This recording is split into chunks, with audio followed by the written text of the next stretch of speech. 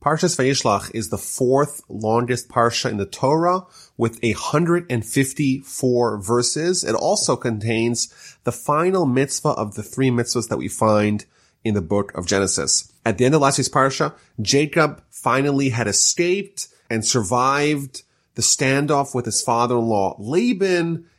And as he's heading towards Israel, he's about to encounter the other grand nemesis of his life, his brother Esau, the one that a few weeks ago we read how he had pledged to kill him.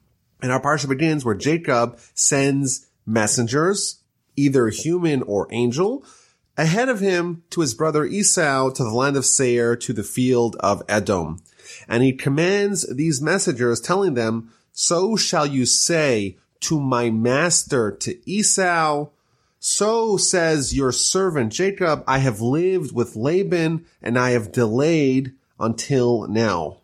And right off the bat, we're told by the commentaries, primarily the Ramban, that this entire episode, this entire portion where Jacob is about to meet his brother and his preparations ahead of time and how he goes about navigating this potentially dangerous encounter is a guideline for us and for our leaders of how we are supposed to behave when dealing with foreign powers. In fact, in the 1970s, the Prime Minister of Israel, Menachem Begin, traveled to the United States to partake in the Camp David Accords with Anwar Sadat and Jimmy Carter. And on the way to Washington, he stopped off in New York City, where he met the three most important rabbis of the time. And all three of them told him the same thing. They gave him the same advice. Before you actually meet these potential foes, study Jacob's encounter with his brother. And the first thing we notice from the initial instruction that he gives to his messengers regarding what they're supposed to say to Esau is that he calls him, "So shall you say to my lord, to Esau, so has said your servant Jacob." We see right away that Jacob is reaching out to Esau, his brother, with humility, humbling himself, lowering himself, and giving tremendous honor to his antagonist, his brother Esau. The Midrash tells us about the great Rabbi Judah the Prince, who was the leader of the Jewish people at the end of the 2nd century, that he once had to have a communication with the leader of the Romans at the time, whose name was the Emperor Marcus Aurelius Antoninus, and he had one of his aides write him a letter to be conveyed to the emperor in Rome. So this aide starts writing the letter, and he starts off writing the letter from Judah, the Prince of Israel, to our master, the Emperor Antoninus. So Rabbi Judah the Prince takes the letter, reads it, tears it up, and says, no, this is how you write it. From your servant, Judah, to our master, the Emperor Antoninus. So the aide tells him, aren't you dishonoring yourself? You're, after all, the most important Jew in the world. You ought not describe yourself as a servant. So Rabbi Judah responded, am I any better than Jacob? Jacob conveyed to Esau, your servant Jacob, send this message to the master Esau. So we see right away that the first tactic that we ought to use in our interactions with the non-Jews or with the descendants of Esau when we have an encounter with them is humility, not to act with bravado, not to be pompous, and to try to not awaken their anger or their potential wrath or violence towards us. In fact, the Ramban quotes a midrash who says that Jacob made a mistake by even reaching out to Esau. He, in the words of the midrash, he grabbed the wild dog by its ears. He should have just traveled back to Israel and not even mentioned Esau. Let Esau forget that he even exists. Don't remind him that you're there, and don't provoke this potential encounter. Now Rashi tells us that Jacob is actually conveying a subliminal message when he tells Esau, I have lived with Laban and I've lingered until now. Im lavan garti, the words im lavan garti, I have lived with Laban, the word garti is the same letters as the words taryag, which according to the Gematria numerical system equates to 613, which amount to the amount of mitzvos that we have in the Torah. Rashi tells us that Jacob is subliminally conveying to Esau that despite the fact that I lived with Laban, I did not neglect observing the Torah. And therefore, what he's suggesting to him is that don't think that I'm vulnerable because I don't have the Torah to defend me. I still have the support of the spiritual forces because I have not abandoned Torah. And there's maybe a deep point here. He tells him, I have lived with Laban, meaning I was aware of the entailed danger, and that is the way I was able to maintain my command of 613 mitzvos. I was able to maintain my stature because I was aware of the potential danger. Maybe the lesson for us is that despite the fact that Jacob was with Laban and there was a risk of acculturation, of him becoming similar, becoming influenced from the ways of the people around him, most prominently the ways of Laban, that is not inevitable, and it's possible to sidestep them. However, you have to take concrete actions to prevent the influence that you could have from someone like Laban. So this message is conveyed, a message of peace, a message of humility is conveyed to Esau, and he tells him, I'm sending to my Lord to find favor in your eyes. I don't want to fight. I want to be at peace with you. And the angels return to Jacob and they tell him, we have come to your brother, to Esau. Moreover, he is heading towards you. He's coming to you with 400 men. Despite the fact that Jacob reached out with humility, Esau responds with a threat of violence. He has 400 men and they are coming to encounter Jacob. Jacob becomes very frightened. He is distressed. He is terrified, says Rashi, that he may die and may have casualties amongst his contingency, but he's also distressed by the fact that he may have to kill others.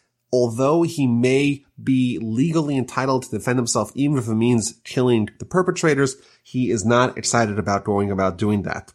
And he right away gets into action. The Talmud tells us that he prepares for this encounter. He doesn't sit back and rely on miracles, despite the fact that the Almighty just sent him angels. He has angels assisting him in reaching out to Esau. Still, he's not relying on those miracles and he's preparing for war. How is he preparing for war? And how, as the commentaries tell us, ought we to prepare for encounters with antagonists?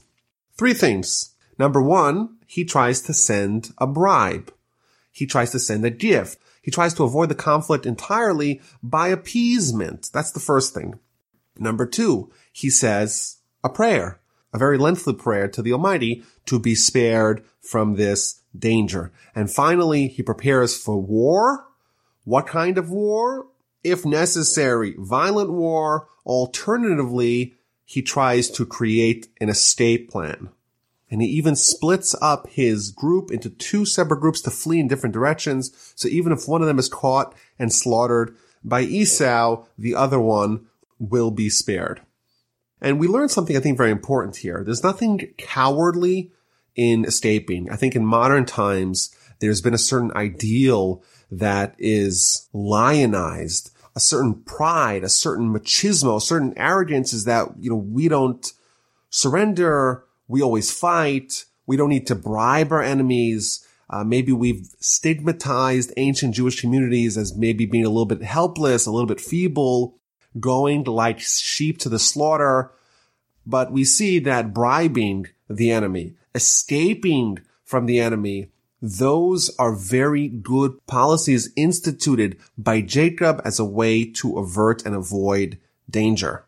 So Jacob begins his prayers in verse 10. And he says, God of my father Abraham and God of my father Isaac, Hashem, who hath said to me, return to your land and to your relatives, and I will do good to you. I have been diminished by all the kindnesses and by all the truth that you have done for your servant. For with my staff I have crossed this Jordan, and now I have become 2 camps. He begins by telling God, just like we saw a few weeks ago with Abraham, I'm worried of all the good things that have happened to me. I crossed over. When I left my family, all I had was me and my staff that we spoke about last time. He had all his possessions stolen from him. When he arrived in the house of Laban, all he had was him and his staff. And now what does he have? He has 12 children, 4 wives, an entire camp, 2 camps full of his household. All that was divine goodness. And now he's worried, maybe from all the good things that he's got, his merits have been diminished and reduced, and he has no more merits to be able to survive the encounter with Esau. The Talmud tells us, and derives from this statement, that a person should never place themselves in a dangerous situation and say, well, I'll survive because there will be a miracle. Why? Because maybe there won't be a miracle. You can't rely on the miracle. And even if there is a miracle, well, that will diminish your merits. Everything good that happens to you, says the Talmud, based upon this statement from Jacob, everything positive that happens to you, that may exhaust your spiritual credits, your merits, your mitzvos that you have done, and then you may be left without any more in the tank, in the bank for the future. Jacob, someone as great as Jacob, he's one of the forefathers, the founders of our religions, one of the greatest heroes of Jewish history. He is concerned that maybe he has nothing left in the tank and he is vulnerable for Esau. Rescue me, please, from the hand of my brother, from the hand of Esau, for I fear him lest he come and strike me down, mother and children.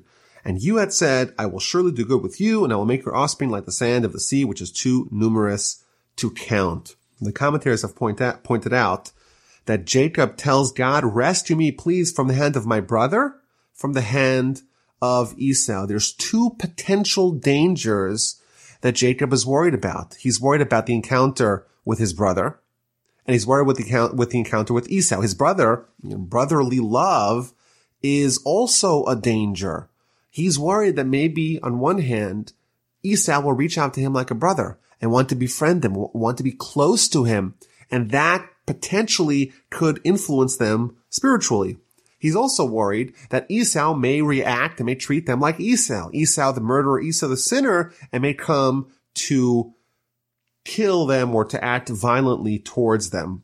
And these are kind of the dual threats that we have to tiptoe around with our encounters with the greater population around us. On one hand, we've suffered a lot over the course of our history from anti-Semitism, from people acting as Esau. And I think in modern times, there is less anti-Semitism. Of course, anti-Semitism is still present, as we all know. But for the most part, certainly in Western countries and in America, of course, there is not as much anti-Semitism as there was in previous generations in different places in the world. But now there's a lot of love. And Jews are welcome. And in fact, there's a study that shows that Jews are the most admired group in America. So we're loved, and they're treating us like the brother. There's no more Esau, or there's much less of the Esau, but that brings with it an entire new set of not physical, mortal dangers, but of spiritual dangers, because what happens when we're welcomed? Well, we may come to lose our identity and what makes us special. So those are the two dangers that Jacob prays. Save me from my brother and save me from Esau. And then Jacob moves on to prepare the tribute, the gift, the bribe that he's going to send to his brother. 200 female goats, 20 male goats, 200 ewes, 20 rams, camels, cows, bulls, a very lengthy, robust gift. Rashi tells us that he sent him gems as well. And then he does something really interesting. He doesn't give the gift all at once. There's hundreds and hundreds of animals and an incredible tribute that he's going to give to Esau. He doesn't do it all at once. He puts a break between each group. He sends one group, he divides it into a bunch of groups, and he puts a space between each drove. And he tells them what to tell Esau when he encounters them. When you meet Esau, you say, this is your servant Jacob is sending you this gift to your lord Esau, and he's coming, and this is a gift for you. And Rashi points out that when you get a gift bit by bit, it is amplified. It seems like it's so much more versus if you get one huge gift all at once. I remember reading a study regarding the tips of waiters who give out candies. We know that sometimes a waiter at a restaurant will give a candy to the patron, and that will help contribute, hopefully, to the patron giving a larger tip to the waiter. And they did an interesting study. They had one group of waiters give 2 candies with the bill.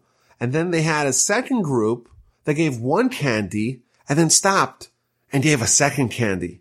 And they found that the group of waiters that gave the candy one at a time, that increased by a huge factor and increased the size of the tips that they received, because psychologically in the head of the recipient, when you get one and you get another, that's a more effective gift than when you get it all at once. So Jacob gives these instructions to the messengers who are giving the gifts to Esau. And again, he's always speaking regarding himself as a servant to my master Esau. And that's what he hopes to appease him. And the 2 camps are getting closer to each other. That night, verse 23, we learn Jacob takes his 2 wives, his 2 handmaids, his 11 sons, and they cross over the river of Yabok. So Jacob is heading west. Esau is coming with 400 men east. Jacob has already sent all the gifts to Esau, and hopefully to appease them. Now, if we read the accounting of Jacob's family, we see he has 2 wives, 2 handmaids, 11 sons. Last week's parsha, we read about his 11 sons, but also his 1 daughter. And in verse 23, his daughter is omitted from the account of the family. So Rashi tells us something very surprising. V'dinan heichan haisa. Where was Dinah? Where was Jacob's daughter Dinah? Nasna beteva v'na'al b'fanea. Jacob placed her in a box, and he locked the box. Why? So that Esau should not see his beautiful daughter and not covet and desire her. Well, that seems quite sensible. If you're about to meet one of the most notorious sinners in the world who has a proclivity for beautiful women, and you have a beautiful woman in your camp, it seems quite sensible to hide her. But then Rashi continues, and therefore Jacob was punished. A little bit later on, we'll read the Parsha, how really bad things are going to happen to this Dinah, the daughter of Jacob. Why was Jacob punished that his daughter Dinah was assaulted by Shechem later on in the Parsha? That's because Jacob was punished that he withheld his daughter Dinah from Esau. He shouldn't have put her in the box. She should have maybe married Esau, and she would have caused him to repent. And because Jacob did not avail his daughter to his brother, therefore bad things happened to his daughter, and she was assaulted by Shechem. So this is a very interesting idea. Dinah, Jacob's daughter, could potentially have influenced Esau to repent. And in fact, the Talmud notes that a wife, generally speaking, has a greater influence on her husband than vice versa, than the husband has on the wife. And therefore, it's likely that Dinah would have influenced Esau more than Esau would have influenced Dinah. But this is still so surprising. Like, what's the option? Isn't it not patently irresponsible, reckless to give your daughter to Esau? It seems so unusual that Jacob is being punished for what seems to be prudent parenting. So the Musar masters say something very illuminating. They say that yes, Jacob should have hidden his daughter, but he didn't need to lock the box so tightly. Alternatively, he should have at least felt bad that withholding her from Esau will disallow such an outcome. Now for sure he won't be influenced to repent. This is an incredible insight that shows the standard to which Jacob is held. He's punished because he didn't feel bad that he wasn't able to positively influence his brother. And I think there's another incredible insight here. Esau, they're twins, Jacob and Esau. Jacob is already well over 100 years old. Esau is also over 100 years old. You would think, well, he's set in his ways. He's Esau the sinner, and he'll remain Esau the sinner. But here we see that was not necessarily set in stone. It was never too late for him to repent. Now, as they're crossing over this river, Yabok, Jacob is left alone on one side of the river. The rest of the family is on the other side of the river. And he has a man approaching him, and they start wrestling. And there's a fight the whole night until the break of dawn. Rashi tells us that this was no ordinary man. This was the angel of Esau, who, just like Jacob sent angels to Esau apparently has an angel too, and he sent him to go attack Jacob. And he attacks Jacob when Jacob is alone. And the whole night they're fighting, and he's not able to overcome Jacob. So what does he do? He reaches over to his hip, he dislocates his hip, and then Jacob has control of this angel. Jacob's injured, but the angel now wants to leave, and Jacob doesn't let him leave. And he says, let me go. No, I'm not going to let you go unless you give me a blessing. And he blesses him that his name is no longer only Jacob. Now his name is also Israel. Why? The word Israel means to struggle. And you were able to struggle with man, with Laban and with Esau, and with God, i.e. with angels. You were able to overcome me. And chapter 32 ends that therefore the children of Israel, the Jewish people, are not allowed to eat the part of the animal that corresponds to the part of Jacob that was injured. And that is what's known as the sciatic nerve, which is why today you want kosher meat. We don't eat from the hind quarters of the animal because we have to navigate parts of the animal that even in a kosher animal are not kosher because it contains this part of the animal that the angel of Esau injured in Jacob.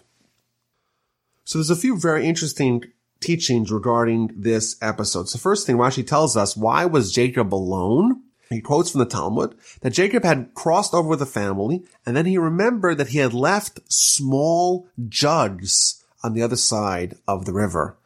And because he didn't want to forfeit the value of even the small jugs, he appreciated all the money that the Almighty gave him, and therefore it was improper for him to devalue even something that was very inexpensive. He was even willing to endanger himself to cross over the river and to go collect those jugs and bring them together with the entire camp. He wasn't willing to forfeit that, which is an interesting lesson that the righteous do not devalue, do not neglect the gifts that the Almighty gives them. And then Jacob is struggling with the angel, which shows us just the stature of Jacob.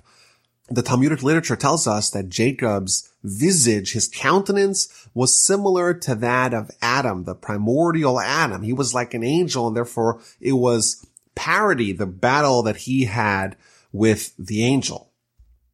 And the angel the whole night is trying to find some vulnerability in Jacob. And this is, of course, it's not a physical fight. It's some sort of cosmic struggle between Jacob, the veritable angel, and the angel of Esau. And this, of course, portends to all of history, this idea that the history is nighttime, and even though we'll be injured, but over the course of the entire nighttime, the entire history of the Jewish people and their interactions with Esau and his forces, we're not going to ever be vanquished. There's never going to be a mortal blow that's going to land upon us. Yes, we'll get injured, but we won't be destroyed. And there's, of course, multitudes of commentaries explaining what's going on. And as we mentioned, there's 154 verses in this parsha. And if we're going to do it in an hour, we have about 30 seconds per verse. So obviously we can't go into the most granular detail and going through all the commentaries. But one of the commentaries is a very interesting one. The Rabbeinu Bachai tells us that this fight was the angel trying to find a spiritual vacuum, a spiritual void, a spiritual vulnerability in Jacob. And he didn't find anything. Jacob was entirely free of any sin. However, there was one sin that Jacob was imperfect in. That is the sin of marrying two sisters. And therefore he strikes him at his thigh. We've already seen this a few weeks ago, that the thigh is representative of the genitalia area, which is the area in which Jacob's imperfection is manifested. And therefore he was able to attack him in his thigh because there was an area that he, of course, had justifications for that, but he married two sisters, and therefore he wasn't perfect there, and therefore he was not impervious to the attacks of Esau's angel. The Kabbalists point out that the legs, well, they're not the essence of man. They're not the part of the trunk of man. They're kind of these appendages coming out of the trunk, which is the essence of man. Meaning that Jacob, in his essence, was impervious to the angel, but his legs, the things that stuck out, the fringes, the appendages of Jacob, that's where we could be attacked. And after this long nocturnal struggle, Jacob seems to triumph, or at least it's a draw, it's a stalemate. And Jacob gets something out of it. He gets an injury, but he also gets a name addition, not a name change like we had by Abraham and Sarah, but a name addition. And of course, there's many interpretations of what this means. And in fact, later on in the Parsha, the Almighty is going to affirm this additional name where Jacob is also called Israel. But just one idea of the name Israel, and that is found in the Kabbalistic sources, the word Yisrael. Israel is an acronym for Yesh Shishim Ribui Osios LaTorah, that there are 600,000 letters of the Torah. That is hinted in the name Israel, is hinted this idea that all of Torah is incorporated in the essence of our nation, which amounted to 600,000 people when we left from Egypt, when we became a nation. In addition, the name Jacob, Rashi tells us, it seems to imply a certain degree of deception. Like Esau said, that Jacob stole the blessing. He had to resort to chicanery to be able to get the blessings. However, the word Yisrael, from the word sar, meaning master or minister, a term of nobility, a term of aristocracy, a term of someone who does not need to use deception and subterfuge to be able to get what they want. Now, in the actual text of the Torah, the word Yisrael is connected to the word sarisa, which means you have struggled. The angel tells Jacob, you have struggled with man and with the divine, and you have overcome.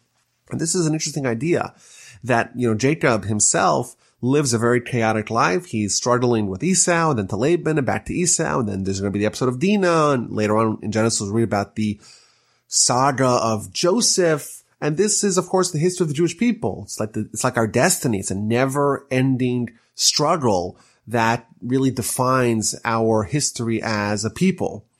But I think there's a deep point here, and that is the fact that Jacob won.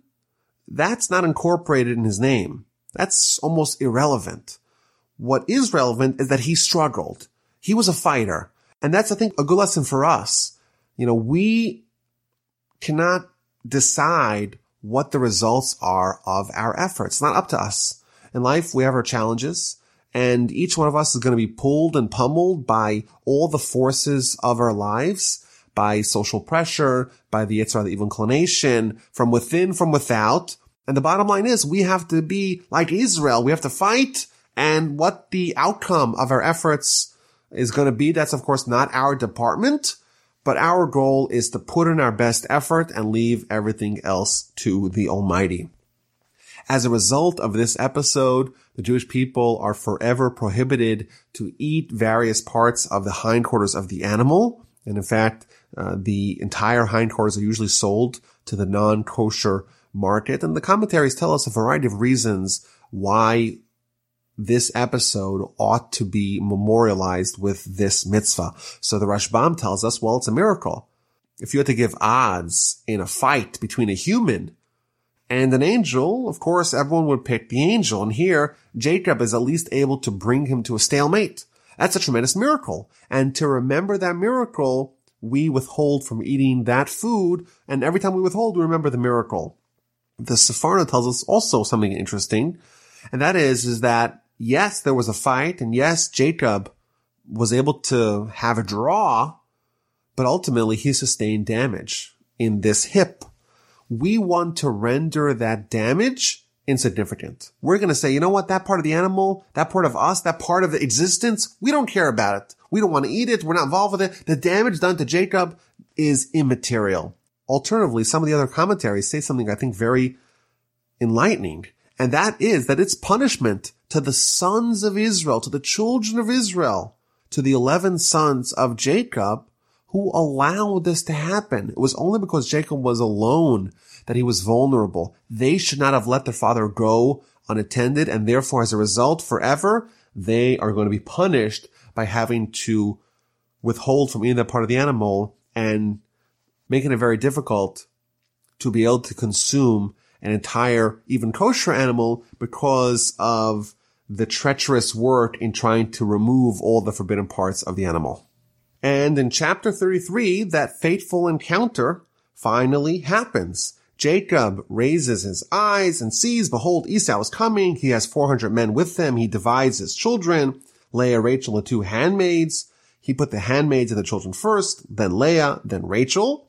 And then he went out ahead of them. Jacob goes first. He doesn't hide behind the lines. He's the first person on the front lines. And he bows earthward 7 times until he reaches his brother. As we will see, there's all kinds of preparations for this battle, but it ends up being quite anticlimactic. Jacob is able to evade catastrophe. Esau ran towards him, embraced him, fell upon his neck and kissed him, and they wept. Esau does not respond with violence. Instead, Esau responds with love. He starts crying, he starts hugging him, starts kissing him. He sees the family, and he's so excited to meet them, apparently. All the children bow before him, and it seems like it's going to be amicably resolved. And the commentaries tell us that Jacob's entreatments of his brother worked. He submitted himself. He was humble. He kept on bowing down 7 times. He bowed down to his brother. And that changed, diminished, or assuaged Esau's anger and wrath. Yes, Jacob may have deceived Esau, and he maybe received the blessings, and he stole the blessings. He did bad things to Esau, at least in Esau's eyes. But look, he reaches out with humility, and that was able to alleviate Esau's wrath. And this is maybe a good lesson for us. And it continues the theme that we've seen here that Jacob does with his brother. And that is that it's important to concede on the little things like pride and win the big things. And maybe for us, more broadly speaking, as a nation, we walk around telling people, you know, we're God's chosen people. And although that may be true, but what do we gain by flaunting our superiority? It's maybe important to follow Jacob's model, to be prideful and happy that we're selected by God to accomplish the mission that Abraham began in the world, but to not make other people feel bad about that, to be able to be humble when we meet other people that are not given that same gift. So Jacob has bowed down to Esau, and then the handmaids came forth, and then Leah and her family and her children came forth, and then Joseph, and then Rachel. Joseph went before Rachel. He didn't want Jacob to see his mother, and therefore he went ahead of his mother. Everyone is bowing down to Esau, according him with tremendous honor, and being very humble, and submitting themselves to him. Now, the Midrash points out that there is one son of Jacob that is not present at this encounter. And that, of course, is the son that has not yet been born yet, Benjamin. At the end of the Parsha, Benjamin is going to be born, but he is not alive yet, and therefore he never bowed down to Esau. And the Midrash points out that Mordechai, from the Purim story, he had the fortitude to not bow down to Haman. Why? Specifically because his ancestor Benjamin did not bow down to Haman's ancestor Esau. And after the initial encounter, the 2 brothers are talking. Esau asked, "Why did you send me all those gifts?" Jacob responds, "Well, I wanted to find favor in my Lord's eyes." Esau says, no, don't give me the gifts. I have plenty. I have tons of things. I don't need your stuff. You keep what you have. There's no need for you to give me this gift. But Jacob says, no. He insists, I have found favor in your eyes. Please accept my tribute. I'm so excited to see you. It's as if I've seen the face of a divine being. Please accept my gift, which was brought before you. God has given me everything. And he urged him, and Esau agreed to take the gift. Rashi points out that there is a difference between Esau and Jacob's classification of their wealth. Esau said, Yeshli Rav, I have a lot. I have even more than I need. Whereas Jacob said, Yeshli Kol, I have everything that I need. Everything that I need, nothing more and nothing less. In effect, Jacob is tacitly acknowledging the fact that the Almighty is in charge of dispensing and dispersing people what they have. And therefore, it's not possible for you to have more than what you need, because if you have it, it's evidence that the Almighty gave it to you. And it seems like Jacob has succeeded. Esau has not reacted violently. He seems to be very open to being cordial, being friendly, being loving to his brother. And then what does he say in verse 12? He suggests, why don't we move on together? Let us go. I will proceed alongside you. Right away, Esau pivots from Esau to the brother. He's pursuing friendship. This was the second potential danger that Jacob was concerned about. And he managed to emerge unscathed from the first danger, from Esau, the violent one, and now he's faced with the second danger, maybe even a greater danger, where he says, let's go together. We're brothers, after all.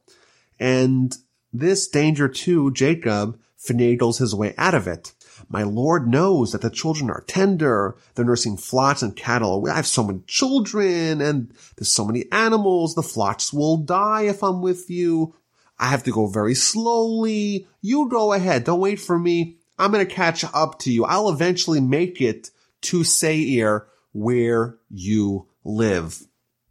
Rashi tells us something very interesting, that Jacob promises Esau that he'll make it to Seir, where Esau lives. But in reality, he stopped in a place called Sukkos, and he never made it. Rashi tells us, however, Jacob made a pledge to go there. He's still going to fulfill it in messianic times. As the verse tells us, very famous verse in scripture, Ve'alu Moshim b'hartzin lishpotas harisav, in the times of the Messiah, there's going to be another showdown, another standoff between Jacob and Esau in the mountain of Esau, in Mount Seir. Jacob's promise is still going to be fulfilled. This is not the last we've seen of this showdown. There's going to be a fateful one in the times of the Messiah, and we know who's going to win that one. The two brothers depart. Jacob stops in the city of Sukkos, spends several months there, and eventually ends up in the outskirts of the city of Shechem. He buys a parcel of land, pitches his tent, and settles down and builds an altar to the Almighty. Rashi tells us that Jacob arrived peaceably. He was intact. He was complete in all ways. His health was perfect. The Almighty healed him from his injury. His wealth was undiminished from his tremendous gift to Esau, and his spiritual level was untainted with his encounters with Laban and Esau. And Rashi gives us an analogy. He was like someone who had successfully evaded two lions. There was one lion, Laban. There was a second lion, Esau. And Jacob managed to evade and navigate both of those dangers. But as is the trend in Jacob's life, when he overcomes one hurdle, a second hurdle swiftly appears. And that is going to be chapter 34, with his daughter Dinah being abducted. Now Dinah, the daughter of Leah, whom she had borne to Jacob, went out to look over the daughters of the land. Shechem, the son of Hamor, the prince of the region, saw her. He took her. He lay with her. He violated her.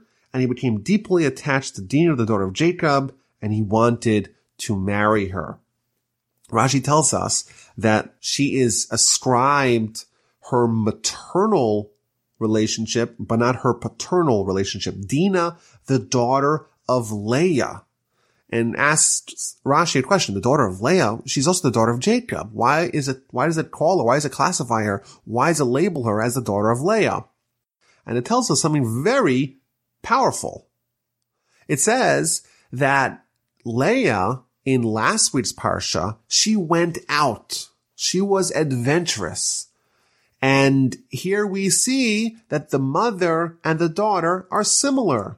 Just like Leah went out, she walked out into the fields. She went out in the open. Dinah did the same. She went out. She wanted to hang out. She wanted to spend time to frolic and to be very adventurous.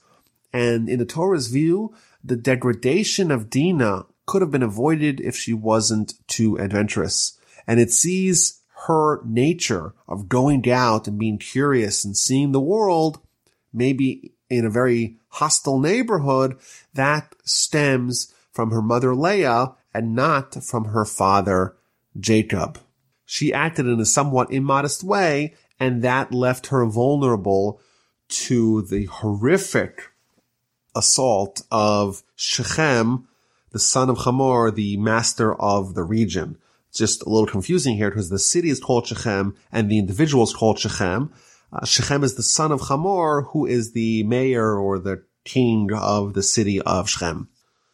And Jacob finds out what happens to his daughter. His daughter was defiled. And the sons, meanwhile, were out with the flock, were out with the field, out in the field with the cattle. And Jacob doesn't make any move until they come back.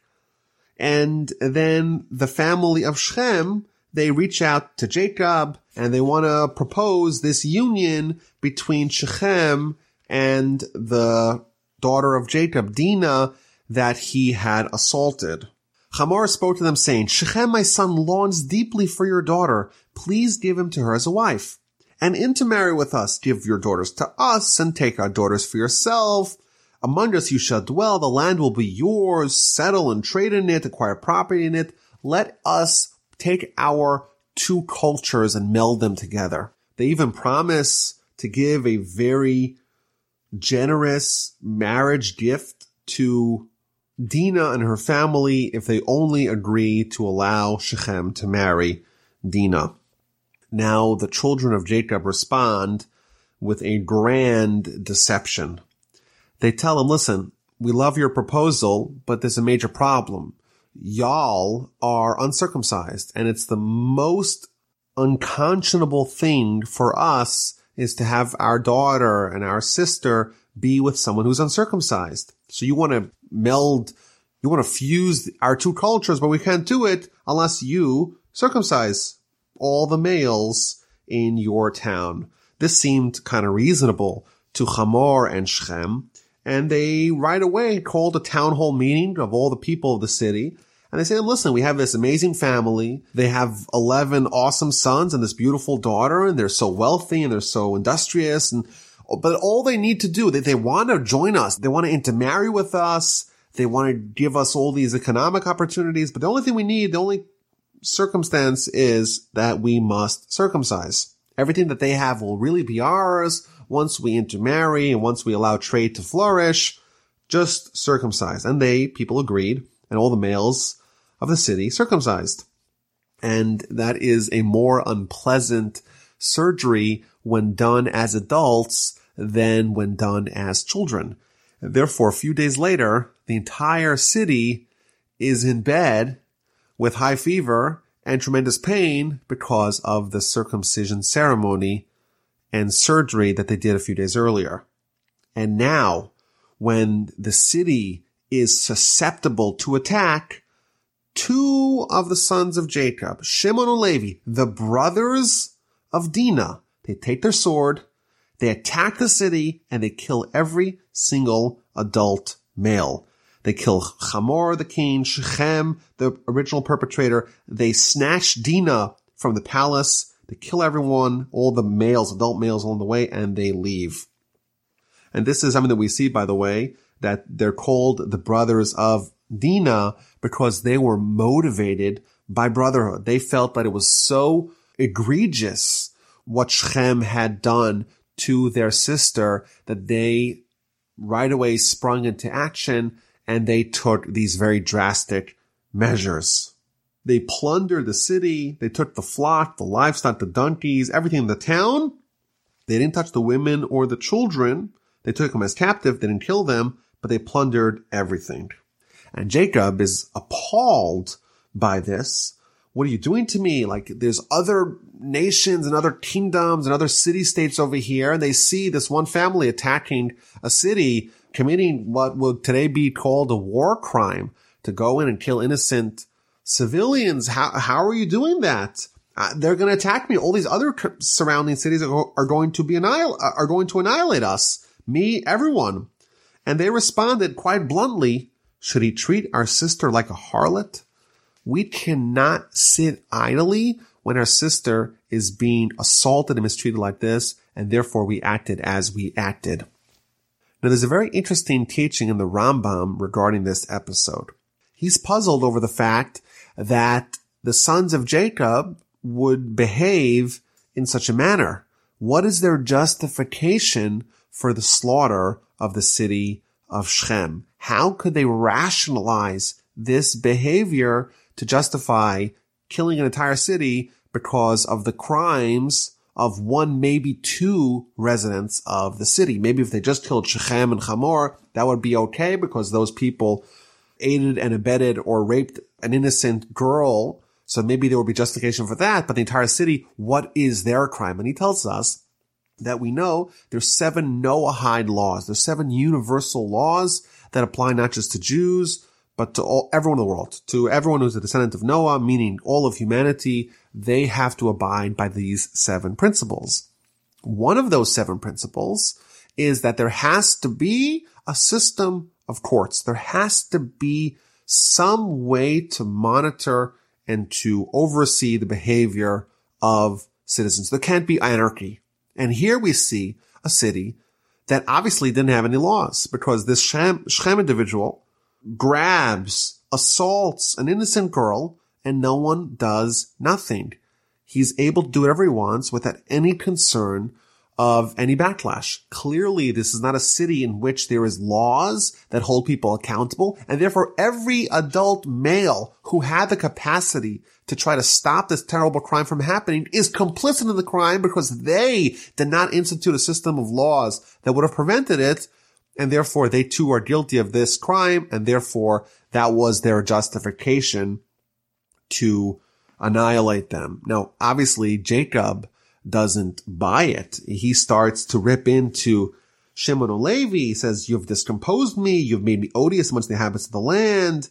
He seems to start leveling them with criticism. But at least that we know that there was some sort of reasoning in the behavior of Shimon and Levi. Now, it is also maybe a bit unusual that Jacob, if Shimon and Levi, if they kill an entire city, you would imagine Jacob would have a more strident outburst here. He just tells them, you have discomposed me, you have made me odious amongst the inhabitants of the land. He gives them criticism, but it seems to be a bit muted with proportion to their crime. And at the end of Jacob's life, at the end of Genesis chapter 49, Jacob's on his deathbed, and then he really gives biting criticism to Shimon and Levi for this behavior. He tells them that you have acted like Esau, it's stolen craft, and he gives them very severe punishments for their behavior. And I think this is maybe a model for how we should maybe rebuke our children. Jacob had twin goals. The first goal, of course, was that such behavior should not be repeated. So he gives them this criticism at the end of this episode, and he tells them not to do it again, and you know what? It didn't happen again. But he was also worried that his rebuke might backfire, and the children will just abandon him. He'll lose them. And therefore, he waited until his deathbed, until there is no longer a risk that they will escape from him And then he gives them the full measure of his critique of their behavior. He tells them that they acted like Esau, and he punishes them appropriately. And this maybe the general takeaway is that maybe sometimes the full brunt of the criticism should be withheld to a later date. Chapter 35 begins with the Almighty telling Jacob, go back to Beth El. That's the same location where 22 years prior he had that fateful dream with the angels going up and going down. And the Almighty tells him, go back there, make an altar to the God who appeared to you when you fled from Esau, your brother. So Jacob said to his household and to all those who were with him, discard the alien gods that are in your midst, cleanse yourself, and change your clothes. Obviously, you find it very hard to believe that Jacob's family would have alien gods. Rashi explains that this is from the booty of Shechem. They just cleaned out an entire city, a city full of idolaters, and it's quite likely that amongst the loot are many gods, many foreign gods, many idols. Get rid of that. We're about to go to the holiest place. We cannot bring that with us. Then continues Jacob, let us arise, go up to Beth El, and I will make there an altar to God who answered me in my time of distress and who was with me on the road that I traveled. So they gave to Jacob all the alien gods. They got rid of all the gods and they traveled to Beth El. They arrived there and they built the altar and they named the altar.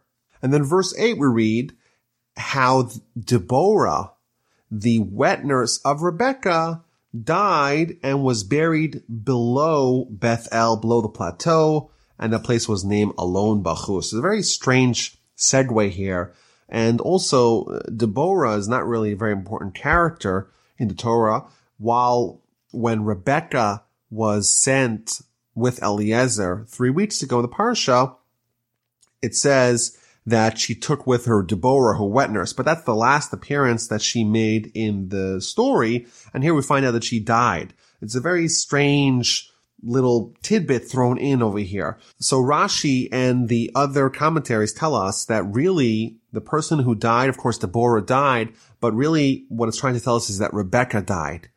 But for a variety of reasons, as we shall see, the Torah was not explicit when it tells us about the death of Rebekah. It's only hinting by telling us that her wet nurse died, and we should infer from that Rebekah died too. It doesn't tell us anywhere that Rebekah died explicitly, only here. This is the last time we read about Rebekah. Why are we not told about the death of Rebekah explicitly?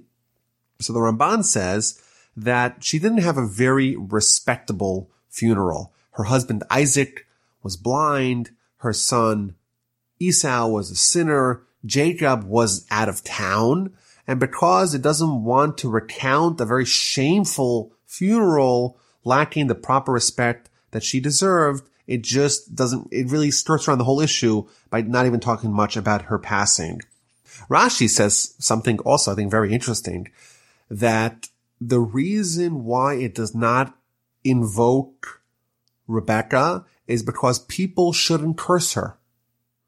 Because over the course of our history, we're going to suffer a lot from her son Esau, and his terrible evil ways, and therefore we're concerned that people may lash out not at Esau, but at Esau's mother, Rebekah. She, after all, harbored him, and therefore she too is guilty.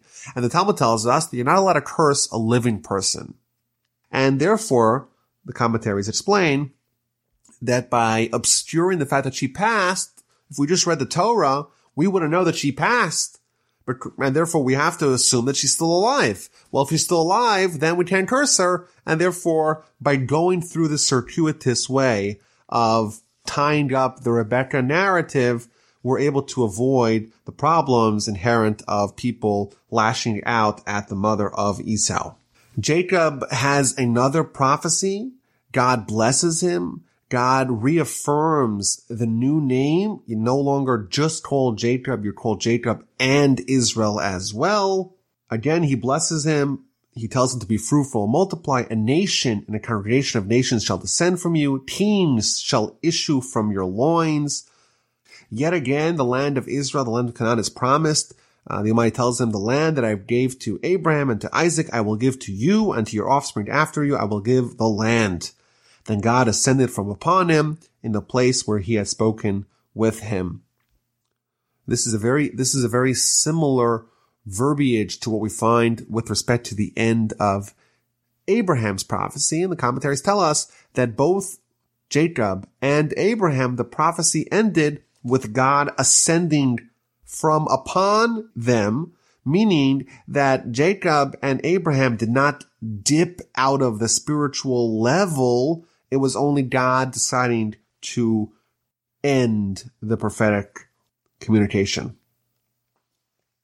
At the spot where Jacob had this prophecy, he builds a pillar, he pours oil upon it, he again renames the place Bethel, and as they're traveling to Ephrath, Rachel, his wife, goes into labor. This is going to be the 12th son of Jacob. She has a very difficult labor, and as she was about to pass, the midwife tells her, don't worry, you were hoping for another son. You in fact named Joseph on the anticipation and hope and aspiration that you have another son. You'll have another son.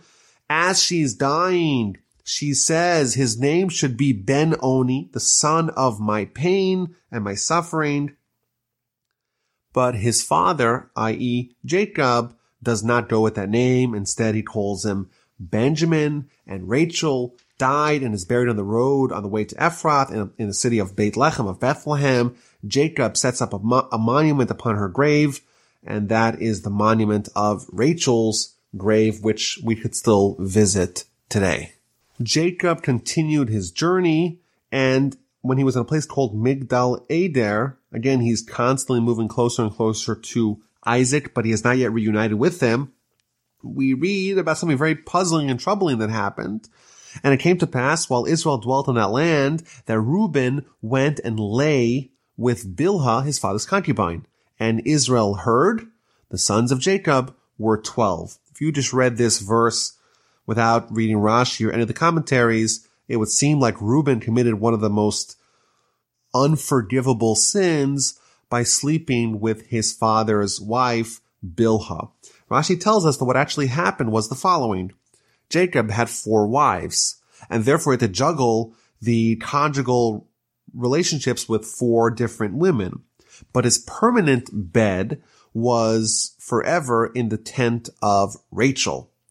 When Rachel passed, he took his permanent bed and moved it into the tent of Bilhah, because Bilhah was the maidservant of Rachel.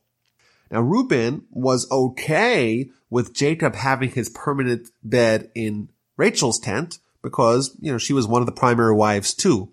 But now, after Rachel died, Jacob takes his permanent bed and puts it in Bilhah, in the maidservant's tent, and not in his mother Leah's tent. That he did not tolerate. So he takes Jacob's bed and he drags it out of the tent of Bilhah and moves it to his mother's tent. That's what Rashi explains. And the way the Torah classifies that, because Reuben interfered in his father's bed activities, that is akin to him sleeping with his father's wife. And then right afterwards it says the sons of Jacob were 12. It's like reassuring us that the sons of Jacob were 12. They're all the same. Don't read this incorrectly by thinking that Jacob's son Reuben was any different in stature than the rest of the sons of Jacob. The Talmud makes it quite clear. Kol ha'omer Ruvain chata. Anyone who says that Reuben sinned, eino ella toeh, is nothing but mistaken. If you want to read this literally, you're going to make a mistake, says the Talmud, the book of Shabbos, page 55b, because Reuben did something bad, something that he is severely reprimanded for here and on Jacob's deathbed, but he didn't actually do what the simple reading of the verse may make you think that he did. The Torah lists the 12 sons of Jacob, and then it tells us that Jacob came to his father Isaac. He was reunited with him, and then it tells us that Isaac passed away, and he was buried by his sons Esau and Jacob. Rashi points out that chronologically this happened much, much later on in the Torah. But the Torah is not organized chronologically. It's organized topically, and it's focusing on the story of Jacob now. And therefore, when it tells us that he reunited with his father, the purpose of that is to tell us that he was there in time for Isaac's passing, not to imply that happened at this juncture. The final chapter of the Parsha, chapter 36, details hundreds of years of the descendants of Esau. It tells us about his multiple wives and his children and all the various interbreeding that took place. Rashi makes the calculation many, many times in this portion, how the Torah is telling us that there was many, many bastards that resulted from Esau's family. And this is the last that we're going to hear about Esau in the Torah.